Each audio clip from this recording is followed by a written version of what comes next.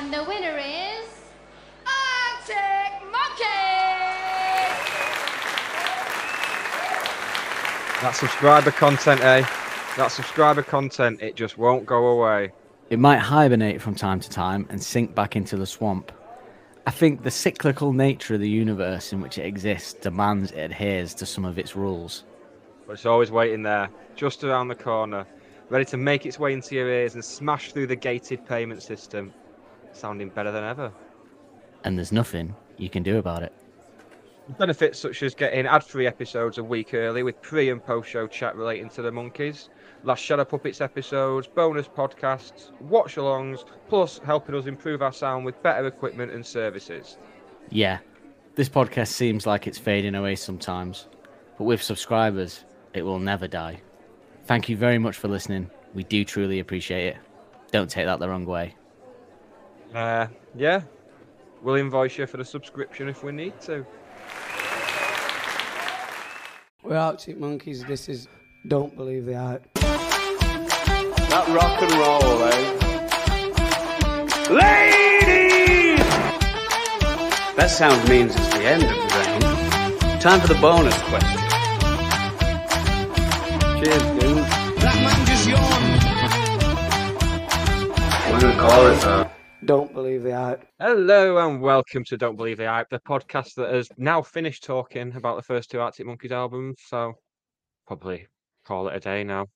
Someone on Twitter said everything after the first two albums is shit, so... And if I'm going to listen to the opinions of anyone, it's Johnny 10 Numbers on Twitter. Same lineup every week on here. Me, Nick Lee, and that place on memory lane you like still looks the same, but something about it changed. It hasn't. I've checked. He's still there. You know, if it walks like Dan Holt, if it talks like Dan Holt, and it shits like Dan Holt, then it's probably Dan Holt. It is. It's Dan Holt. Hiya, Dan Holt. Hello. Yeah, it is. I am Dan Holt. Was veering very closely into Steve Holt territory there. Steve Holt. Yep, that's something I said that Dan I get Holt so many times. I don't think it's real. Dan Holt. I don't think your name's real now. You know, you say No, so many times. the funny thing with me is I had a different last name at school for various reasons, and it's a horrible last name. And and then as soon as and I didn't know, but it was a horrible last name. And then when I left school, I found out I could have this last name, and I took it. And it's such a good name. I don't mind my name, Dan Holt. I like the way it sounds. But the name I had was horrible. So I feel like if I'd gone to school with that last name, my whole life would have been different. I genuinely think that for the better. I think I would have been perceived in a different way. I don't know. You know, I think if I'd not allowed teachers, you've got a great name, family to call me Nicholas until I was 16, then I think my life would have turned out different. Nick Lee's a good name as well. Good pairing. It is, isn't it? It's a good pairing as host, Nick Lee, Dan Holt. You could see it in lights. Nick Lee, Dan Holt present. I mean, it'd just be some sex show in Amsterdam, but other than that... Your top 10 favourite sex offenders. on ice. Live from Strange Rose Prison. Getting the sex offenders in earlier. No, now you've reminded me. I haven't been able to get some. Oh, you don't want to get them out early, unless they've passed the parole. Yes, people can change. Yeah. but they probably don't. No, yeah, but I'm here.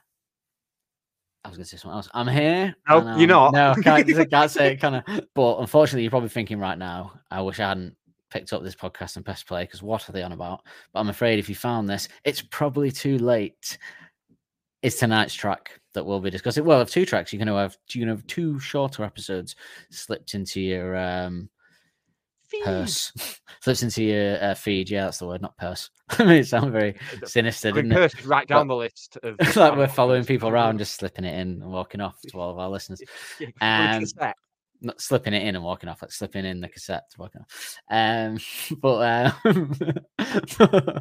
But if you found this, it's probably too late. It's our first episode tonight, and then we're doing Temptation Greets Like Your Naughty Friend next. But that's a whole different story, literally.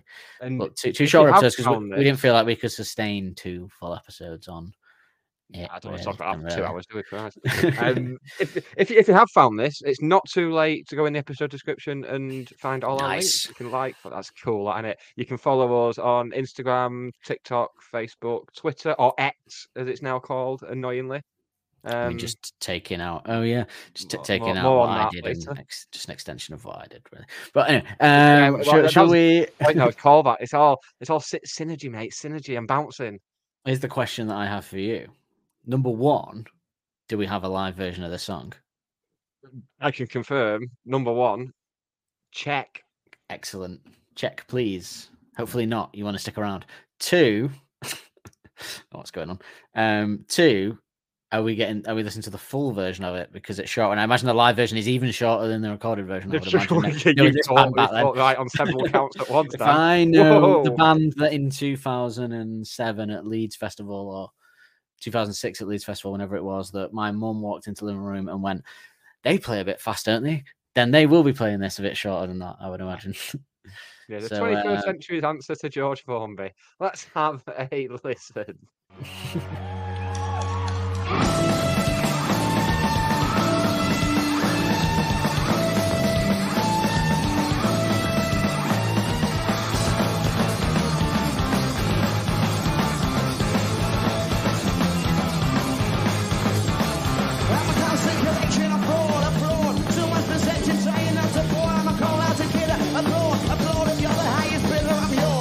You pick one up a betting set, and when I show the etiquette, I'm always the alphabetic set. And when I show the etiquette, and if you found this, it's probably too late. Clinically cynical, I relatively hate if you found this, it's probably too late. And those in a pinnacle are running out of mates if you concentrate on being out the club. Not sure already, but probably rough. Brighten out honesty isn't enough, and it's nothing on the early stuff.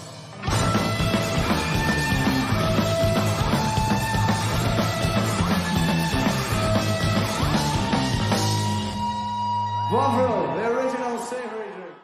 I smell the Brian Storm drums happening next. Yes, you do indeed. Correct. That's from May the 28th, 2007 at Pinkpop Festival in Landgraf, Netherlands. That was the 8th track on the set list.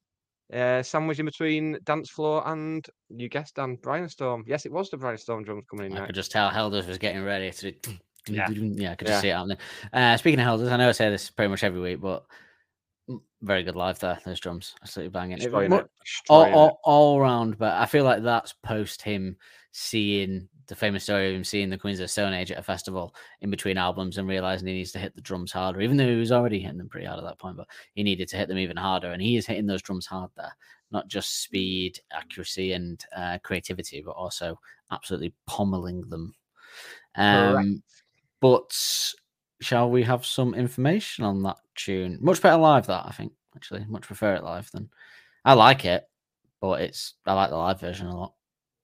It's just fun, innit? Good crowd, razor. Yeah. Information action ratio. Ain't that the place to go? You felt like you were going somewhere, but it turned out you weren't. No, usually that's what I thought about my life. Right, so if you found this, It's Probably Too Late is the first B-side on the Brian Storm single, and unusually it opens the track listing, which is normally reserved for the actual single release track. Even weirder because it's the first single, so the song was released 3 weeks before the album of the 2nd of April 2007. So for the lead single to not be the opening track almost makes it EP-esque. Which is funny because Who the Fuck Are We wasn't allowed to be a single as it had just one extra track than this single does, yeah. That is unusual, isn't it? But although it may open the single because it seems this song was considered for the opening of the album. Mr. Matthew Helders III said they thought about opening the album with something silly like strings. Oh, just you wait, Matthew. It's coming. But they decided just to go the no-nonsense route and just start with Brian Storm instead. So maybe they said, let's at least open the single with that idea. Maybe that was the reason. I can imagine that being the case. The song is a mere 1 minute and 34 seconds long, making it the third shortest Arctic Monkeys song, with, if you remember, Sticking to the Floor being the shortest, which is funny because we couldn't find an instrumental version of this track for the opening of this pod for subscribers or for our listening to make notes at home. But there was an instrumental for Sticking to the Floor, if I recall. So someone bothered for that, but didn't bother for this. Weird. But okay, so this is the third shortest Arctic Monkeys song. Second till floor is the first. Should we play the bonus round jingle? I mean, we might as well. I don't have a clue, but we might as well. That sound means it's the end of the round. Time for the bonus question. So what's sandwiched in the middle there is the second shortage thing. I can see you Googling. Yeah, you're not going to fool me, son. I'm making notes. Thank you very much. Yeah, someone has to make notes Google. for the episode description, don't they? I genuinely don't know. Genuinely. Give me an era. It's going to be a B-side, Humbug. isn't it? Humbug B-side. There you go. Oh, for fuck's sake. It's narrowed it down, but not. I can't. Oh, Sketchhead. No, unfortunately not. It was. I haven't got my strange. Yeah, I would have done a few more before I got to that. I think. I love that song. It's got one of my favorite Alex lyrics in it as well. But we'll get to that in due course. You know which one it is? Do you know which one it is? Does it involve a garment of clothing? It doesn't involve a garment of clothing. Yeah. Okay, excellent. Yeah. But yeah, it has 3.7 million streams on Spot. This one has 3.7 million streams on Spotify, which is quite the drop down from last week, obviously, with 505 being 1.2 billion, but yeah, quite significantly a drop down. Yeah, but to be expected, really. It is 120 beats per minute and is in the key of E minor. Wrong key though. Other key tracks in E minor are the song that turned Dave Grohl from one of the coolest guys ever into everybody's favorite rock dad. It's Best of You by Foo Fighters. Summertime Sadness by former pop star Lana Del Rey, who is still preparing and serving waffles in your local neighborhood.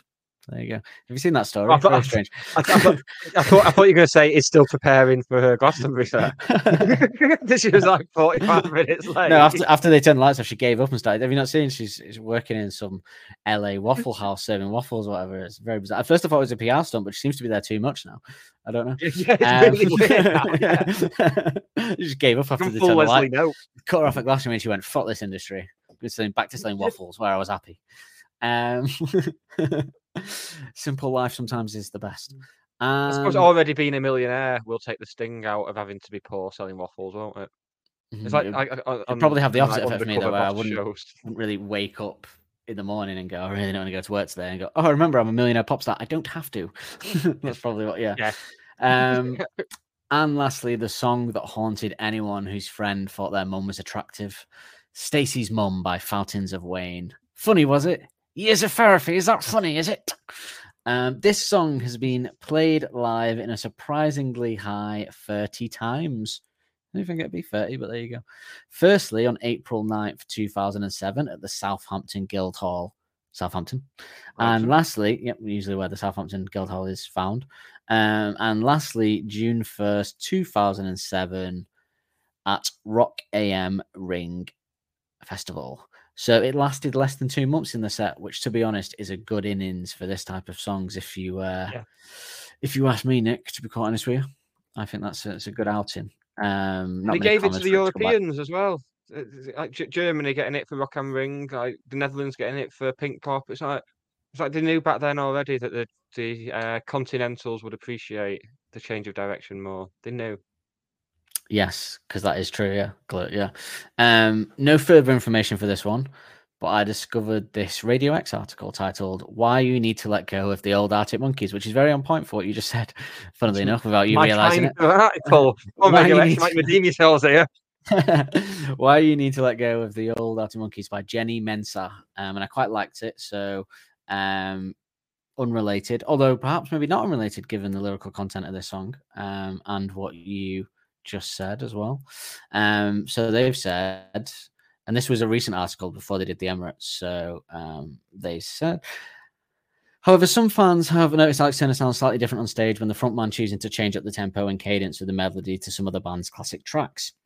While the band are offering plenty of tracks from across their early days, some fans still bemoan having to sit through their works from 2022's The Car and 2018's Tranquility Base Hotel and Casino. To those still shocked that Arctic Monkeys have changed their sound or that Alex has changed up his performance style somewhat, then we've got some bad news for you. The Arctic Monkeys of yesteryear are long gone and are never coming back. They are probably never going to look and sound like they did when they released their debut album in 2016. In fact, they'll probably never make another album like 2013's AM if they can help it. Very true. Luckily, we have great news. If you're desperately trying to reconcile how the bands once were with how they were today, with how the band once were with how they are today, we have the perfect solution. Don't bother yearning for the naughties, rascals who release whatever people say, and that's what I'm not, because they don't exist anymore. But how do you let go of your feelings of anger, resentment, and betrayal when your favorite band changes things up? First of all, let's use some good old-fashioned common sense. When Arctic Monkeys first formed in 2002, their quick-witted frontman would only have been around 16 years old. Now, we're not sure about you, but we were pretty bloody useless at 16 and had little to no life experience at all. I like this. This is exactly what I've been saying for you. Well, who's this Jenny? She could be mates with us. Should we get her on? So I'll message her and get her on. When the band released their debut album in 2000, not for nefarious reasons, just because she sounds like we'd be good friends. When the band released, I didn't think it was for nefarious reasons, but now you've said. Yeah, but I feel like whenever you're involved, because you've got the stench of a single man, that I have to kind of subdue. Like, people know I'm not, but when the band released their debut, I found Jenny on LinkedIn anyway. So that was quick, wasn't it, for someone that wasn't being creepy? When the band released their debut album in 2006, I was also on Twitter. 20. Okay, so our early 20s were absolutely class. For most of us, this meant less stress, less money worries, more time in your hands, and a lot less responsibility. But can you really ever imagine going back? Or can you imagine anyone telling you that you had to stay exactly the same as you were back then? It's hard for most people to imagine looking the same, acting the same, dressing the same, or even talking the same as they did over 15 years ago. So why do we expect it from our bands? Plus, throw in a few life-changing experiences, such as traveling the world, playing its biggest venues, working with some of the biggest musicians on the planet, and having kids, all but Alex Turner have become fathers. Is it any wonder that they've changed? If we assume that no one really expects Arctic Monkeys to be talking about pulling in nights out in Sheffield, then let's tackle the music instead of its lyrical content. What if you coped with the albums that followed after their debut, but you think it's all gone a little bit too far? Well, to be honest, you've got a fair point. The Car and Tranquility Base are a far cry from Favourite Worst Nightmare, Humbug, or even AM. If you've given their new material Good Old Girl, you're still not keen, that's fair enough. But have you considered the idea that their best work is yet to come? Oh, I like this. After all, if Radiohead would have stuck to their winning formula after the Bends in 1995, they probably would have ended up being just another post-Britpop indie band. And even when we thought they'd peaked again with the acclaimed OK Computer in 1997, they completely shocked us with Kid A, and the incredible game-changing In Rainbows 2007 speaks for itself. Love them or loathe them, their ability to change things up have given them a longevity they may have never experienced if they didn't flip the proverbial script with their loyal fans. If the Beatles started as they meant to go on, they probably would have just stayed as a regional beat group playing old school R&B toe tappers in and around Europe. Instead, they diversified, changed up their sound, experimented with new recording techniques, and transformed the world when it came to music, fashion, and even politics. By 1965, Bob Dylan was hailed as the spokesman of a generation and deemed one of the leading voices of the American folk revival. But when Robert Zimmerman went electric, there was a mighty uproar from the fans and the critics alike. Despite the backlash at the time, Plugging In paid off for the Nobel Prize for Literature-winning singer-songwriter who continues to be a legendary icon. We think that's what you call having the last laugh. If you need any more obvious examples, then see David Bowie. Sticking to a formula has its merits, but if we want Arctic Monkeys to achieve legendary status, we've got to let the old idea of them go. This means accepting that we might not like their music or their performance style all the time. Some of us will go with them on the journey, and some of us will get off at this stop. But isn't it more exciting than just knowing what to expect? Just like our 20s, we still have the music and the memories to look back on, but we largely accept our lives aren't the same. Growing up is hard to do, but we've all got to do it. So why not just let Alex, Matt, Jamie, and Nick get on with it? I like that. And what ties into my the best is yet to come, that they're working towards a legendary status album. Like, I think they've got another AM in them, but not AM. AM big, huge album than AM in them in terms of an album of like songs that will go down as, and they've already kind of got that, but kind of like an album that will go down as like the way people talk about OK Computer and the Beatles albums and things like that. Like, you know, I think that's coming. I genuinely think that's coming. I could be wrong, but just enjoy the ride. As everyone gets upset, that's what she's saying, really. I like that. Good article that though from Jenny Menser. It almost helps me get over the fact that her Twitter is full of her commentary on Love Island. You've ruined that now. Yeah. Yeah. But her Instagram is. You've ruined her opinion now. Yeah. You know, a lot of people like Love Island, ironically, so let's give it that. Shall we play the reviews? They do, don't Jingle? They? It's mad, isn't it? Let's go mental. Yes, let's.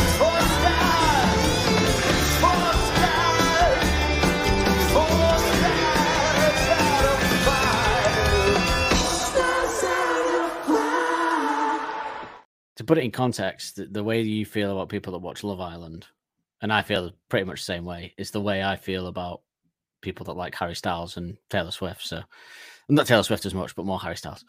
So yeah, just to put it into context, that's how you feel about them. It's how I feel about you. I don't listen to them night after night and tweet about them though. Whereas people watch, I can forgive you like 7 nights because you've got so many Good of other you, thanks. redeeming qualities, but those other Yeah. people usually don't. So, but not many reviews as you can imagine for this one, but I did find a blog by The Physical Jerk. So I've gone to blogs for this one. The band channeled unimaginable pressure up following up their smash debut into a blistering minute and a half tackling self-doubt and imposter syndrome. It begins with uncanny waltzing strings before Matt Helders propels the track into a screeching, shredding monster with a speed metal drumline. Then Turner unleashes 4 couplets that would obliterate every other song ever written about industry pressures and the perils of making it big. It's scathing, painful, on-the-nose stuff delivered with breathless frustration at breakneck speed. The song only lets up when Turner is seemingly out of air, leaving just enough room for a lacerating riff by Jamie Cook. Almost every element of this track could be repurposed to great effect at some point on Favourite Worst Nightmare. But if you found this, it's probably too late. Manages to marry them together to reach a level of exhilaration seldom matched by the band.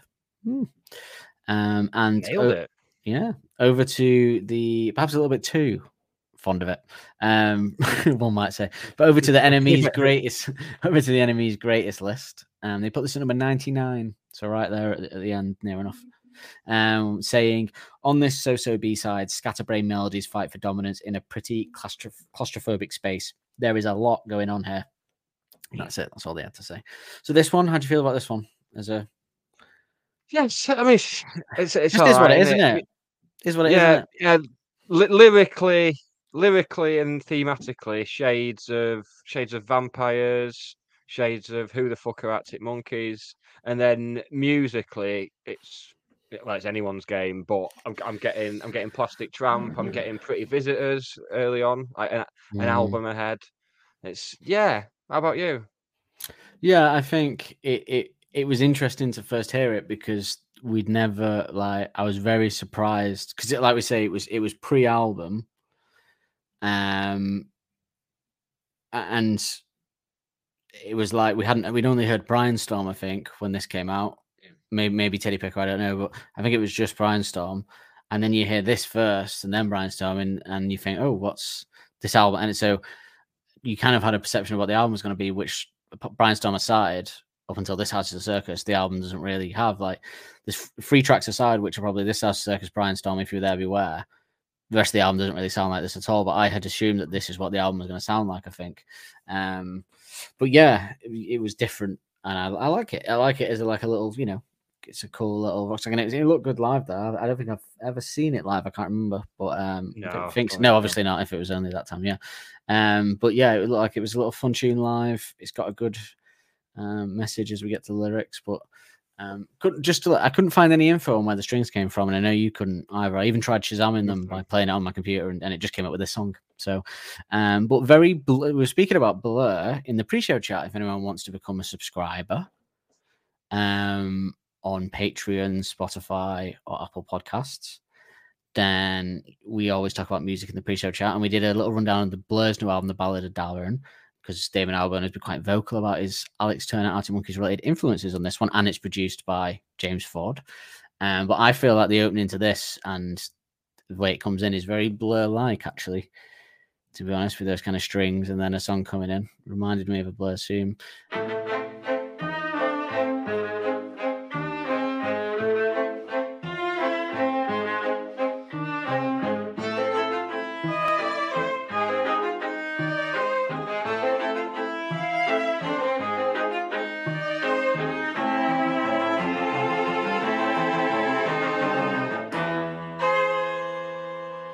Helder Scream and Countdown there, little cheeky Helder Scream you get. Yeah. Always good.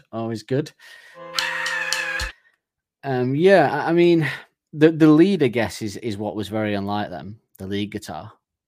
Like, it feels like them now because we have the context of everything that's to come in the next album or so. But at the time, no, it felt like, I suppose, a little bit Queens of the Stone Age, I guess, a little bit, which kind of makes sense for what was to come, but...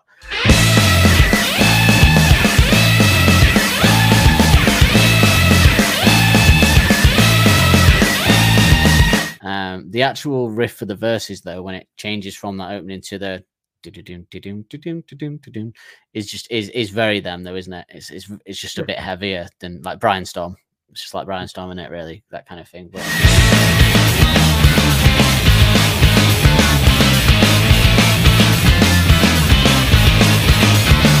yeah, I mean, what can you say? That I love the drums in the verses, so good. He's really going for it, like we said on the live one.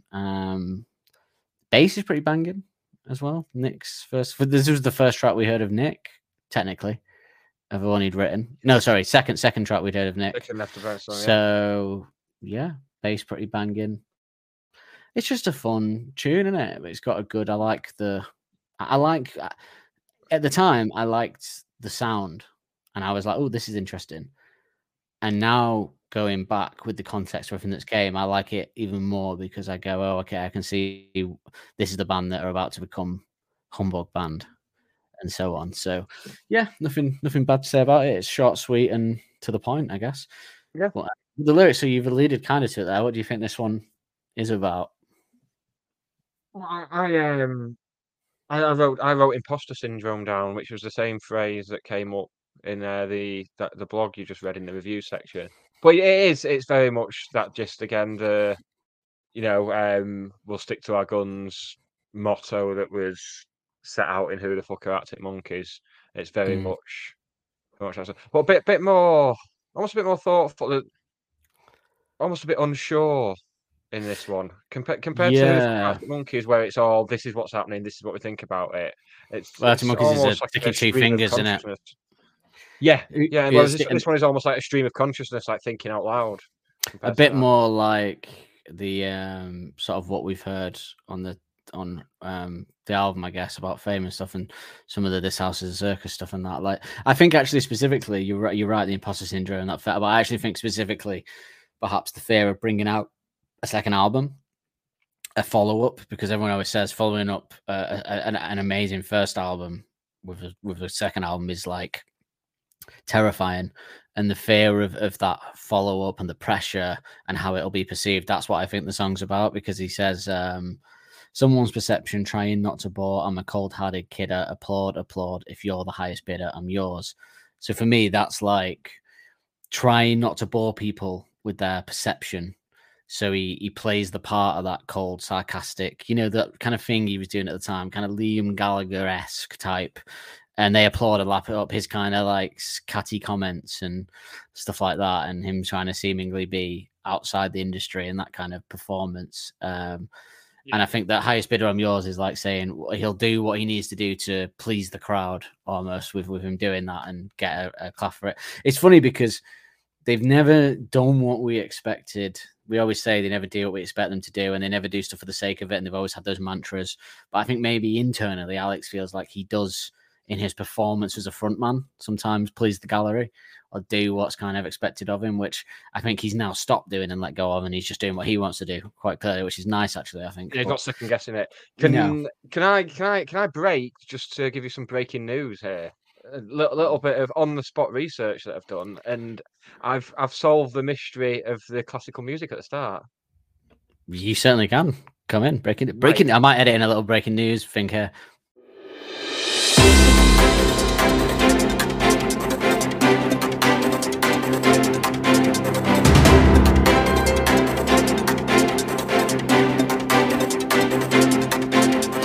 So, a search for the lyrics on Google, and then a scroll to the bottom says songwriters Alex Turner / Jules Buckley. So I thought, oh, I'll Google Jules Buckley, and it brought me to a Wikipedia page for Jules Buckley. And yeah, sounds familiar. Jules Buckley, born 8th of January 1980. It's so similar age to the band. I'm thinking of James Buckley, I think. You are thinking of James Buckley, yeah, probably. But it's not James Buckley. Completely right. He's an English conductor, composer, and arranger. So he was part of the Heritage Orchestra, where the intention was to feature an orchestra in a music club setting. He's done loads of cool stuff with, like, he's been creative artist in residence with the BBC Symphony Orchestra, done stuff on Radio 3. But the most interesting part is his discography. And there's an interesting one in 2007, If You Found This, It's Probably Too Late with Arctic Monkeys.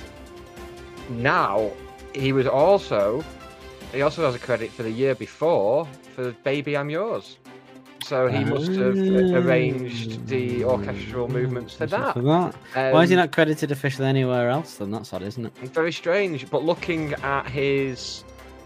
Let's have a look. Other collaborations have included projects with Tori Amos, Basement Jaxx, Massive Attack, Arctic Monkeys, John Cale from the Velvet Underground, Paul Weller, Emily Sandé, Dizzy Rascal, who'll come up very soon, Jamie Cullum. Yeah, so that's...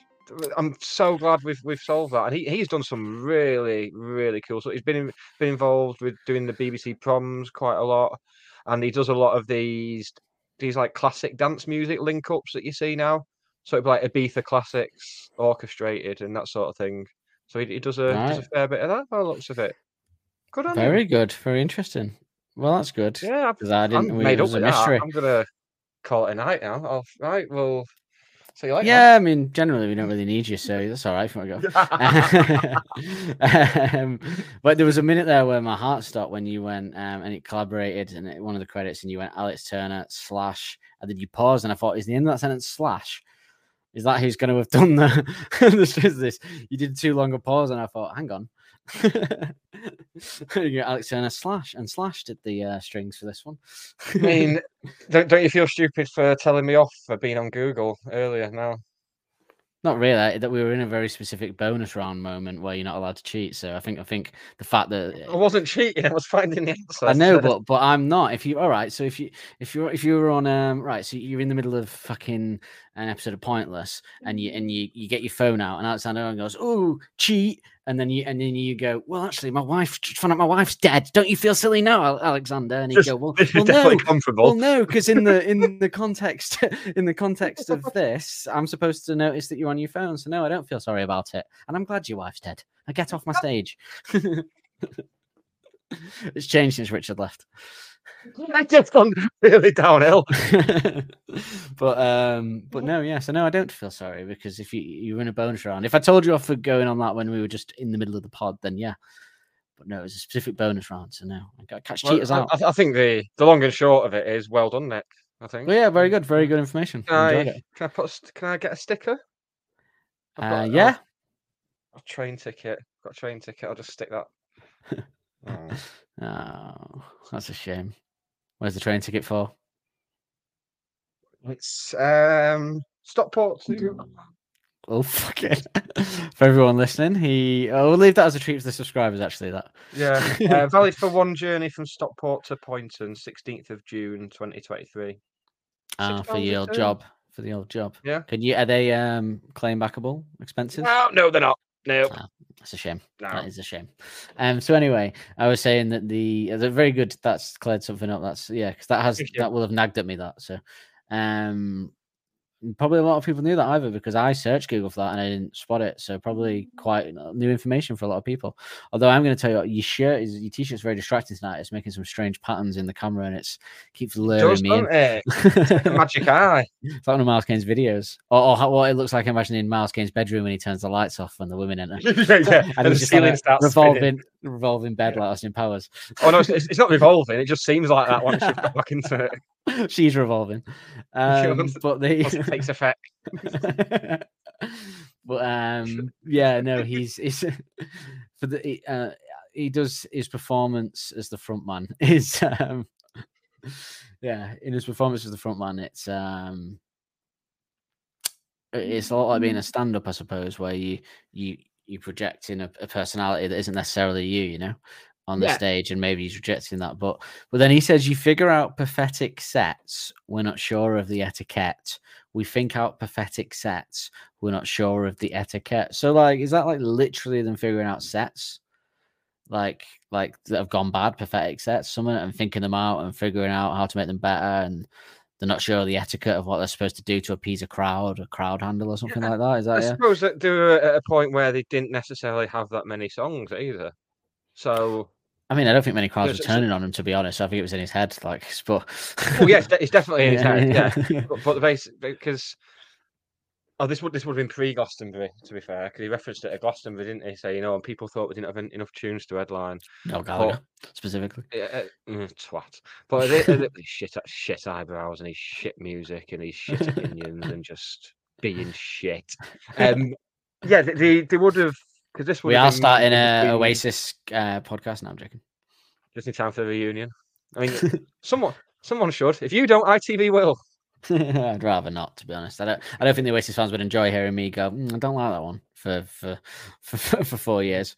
And if you, I mean, because too much of a chorus though. Because as a fan podcast, you really have to genuinely be positive as a fan podcast, because that's the whole point. And luckily, that's why you only do it about bands that you really love. But yeah, no, I do think that. And then he says, and if you found this, it's probably too late. Clinically cynical, hereditary hate, which I really love. I always want to say that. If you found this, probably too late. Clinically cynical, hereditary hate.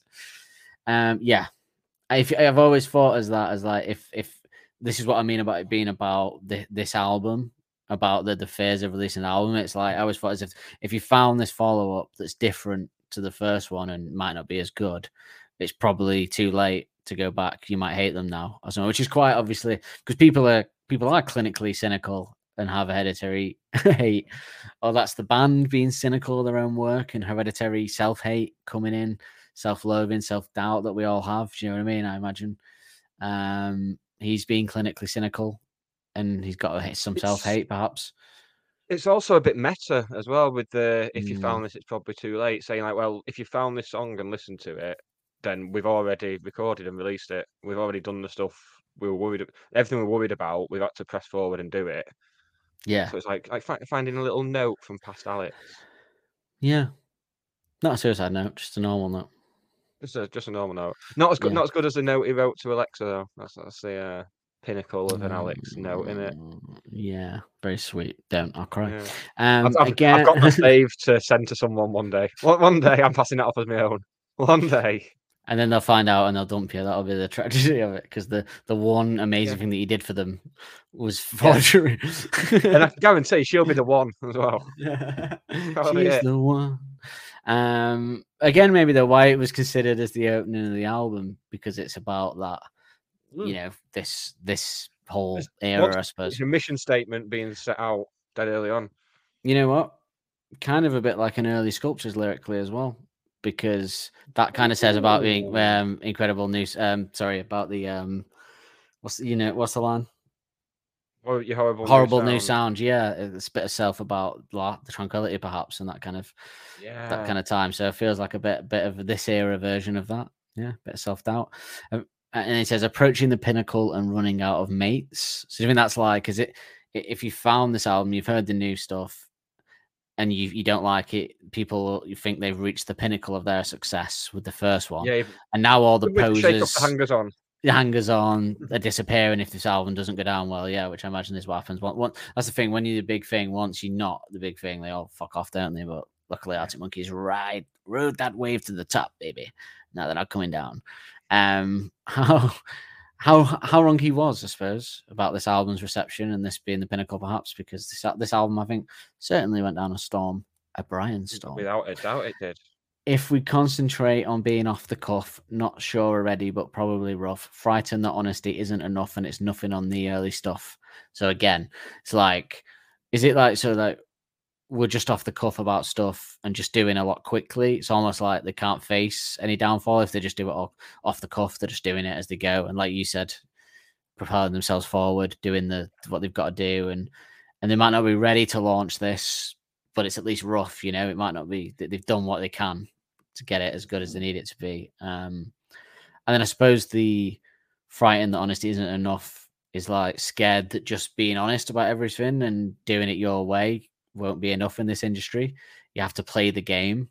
And they were kind of like the last band that didn't play the game. So, they're a bit worried about that. It's nothing on the early stuff is a very astute observation of what people might say and critique them even to this day. Like, lyrically, this could have been on the car, this album, lyrically. Yeah, well, I mean, that's why I thought that article as well rang true with these lyrics, because of stuff like that, about letting go of the past, because, even to this day, I mean, I must hear every time Arctic Monkeys do anything in comment sections must be nothing, not as good as the early days or whatever. Basically people still use the phrase it's not as good as the early stuff. So yeah. Well, I mean, I said that I was one of them wankers who said that when the first album came out. I was like, oh, not as good as Boardwalk, that was it. And then I grew up. Well, I mean, it's definitely better than Boardwalk. I mean, yeah. Well, you know, at the time when you want to be a gatekeeper about these things, and you're just like, yeah, I mean, the album's good, but you really want the demos, you know. That's where the real rawness is. There was a lot of people that were upset with the album because it had just all the songs that were on Beneath the Boardwalk, and people wanted new stuff. But you know, that's how it works. If you're gonna get in that early, yeah. If you're gonna get it that early, then then there's a lot of people that won't have heard them that didn't get Beneath the Boardwalk. So yeah, you can't get in a band that early and then moan that the first album features a load of songs that you've already heard. It's like nobody has first album material and then bins it all and just does a whole new album for the first album. That's not how it works, because that first album, that material's got them signed. So you won't be able to turn around to the label and go, we're not going to record any of those songs that you like. We're going to go and do something else, actually. We want to sign you so you can produce these great songs properly. That's how it tends to work. I mean, we're going to put them in the bin. Start again. People getting that deep into the demos and stuff like that, maybe should have... no one's going off to one side listening to the Hard-Fi demos, are they? And then when they bring them out on the album, they're going, oh, no. I've already heard even from the start, people whinging at these types of bands that are seminal. It's outrageous. But no, that's it. That's the lyrics. I think, yeah, it's a cool tune about a bit of self-doubt about the new era, and perfect to open the new era with, in terms of the band, not us. We're well deep. But perfect for the band to open that single with it, pretty much, yeah. The first CD you got. When we had CDs. Should we do our favourite lyrics of it then? Or whatever? Yeah, this will take a while to sift. Too busy with the mind on clever lines. Probably frightened that honesty isn't enough and it's nothing on the early stuff. I like that. Same. It was either that or clinically cynical hereditary hate. I do like the way that he does that, because I'd find that quite hard to do that fast, isn't it? Yeah, I'd find that really hard to do that. Very Pretty Visitors. Very. Yeah. A favourite musical moment? Should we do? Favourite musical moment? Mad sounds in your ear that make you get up and down. It's the drums, is it not? Probably. I'm going to say the lead guitar, though, because that's the thing that stands out when I think of the song, though. But the drums and bass do nail it. So, but the lead guitar, to give Jamie, is it Jamie? I think it's Alex. It might be Alex on the lead in this one. Jamie's Juice, but I'm trying to think from the video we just watched. But I think it was play 5 seconds of it just to clarify. Oh, I've deleted it. Fuck's sake! Oh, bloody hell! Oh, sorry. I'm pretty sure it was Alex actually, but yeah, I think it was. But either way, give them both the credit. But anyway, well bloody done, lads. You've got a great future ahead of you. And don't worry, everyone, because that is the end of this episode. But you're probably thinking 45 minutes. My God, they finally tightened it up. Well, no, because then you'll auto play into the next song, won't they? Should we just leave it at that? There's no point saying bye. Should we just go auto play into the next song? Next song, autoplay into the next. How they have it sorted on Spotify, though, doesn't it? Because if you have like the newest podcast at the top, then it plays down the list. I've noticed. I don't handle people that do that. I switched it around. It creeps me out that I have to have it in downward order, so I have to have the newer stuff down there at the bottom. Same. That's the right way to do it. Yeah. Yeah. Why else would you make a podcast interface that goes the wrong way through them when you sort it the way? I don't understand it. Yeah, it's like sort of nails on a chalkboard, that for me. But I'll add that to my list of things I don't understand, like Apple Podcasts, which I would say is the better, even though more people use Spotify, I think, generally, because it's worldwide. Obviously, you have to have an iPhone to have a podcast, but generally that system is that it plays the thing and then it queues up. It doesn't autoplay, but it queues up your next, so it'll pop up your next one to listen to that you haven't listened to, your newest one in your feed. And you can either choose to play it or you can go to your feed and pick a different one. But I like that setup. Just auto plays, that's a good one. But yes, Spotify is an odd one because it's like because we listen to these track by track, and like today I listened to If You Found This, it's probably too late. It doesn't just play into, because I found the song individually and clicked it. It doesn't just play into Brainstorm. It then just like it brought up like this house of the circus, and then after that it'll bring up like DMAs or something. Like I don't know what the strategy is. Like it'll just go boom, boom, boom, boom round. This sounds similar. Here we go. Yeah, like a sort of pinball machine. Their algorithms. I don't know. Yeah. But no. So we're just going to transition, and hopefully you. You were these days, how you said it. After you started the pod. But you word according to the people that get shoved into my Twitter feed, despite me never interacting with them. And again, we're on the right side of this argument, right? We're not on not the right wing side.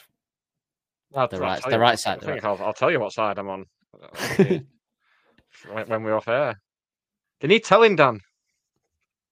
The right wing. Just for the avoidance of doubt, yeah.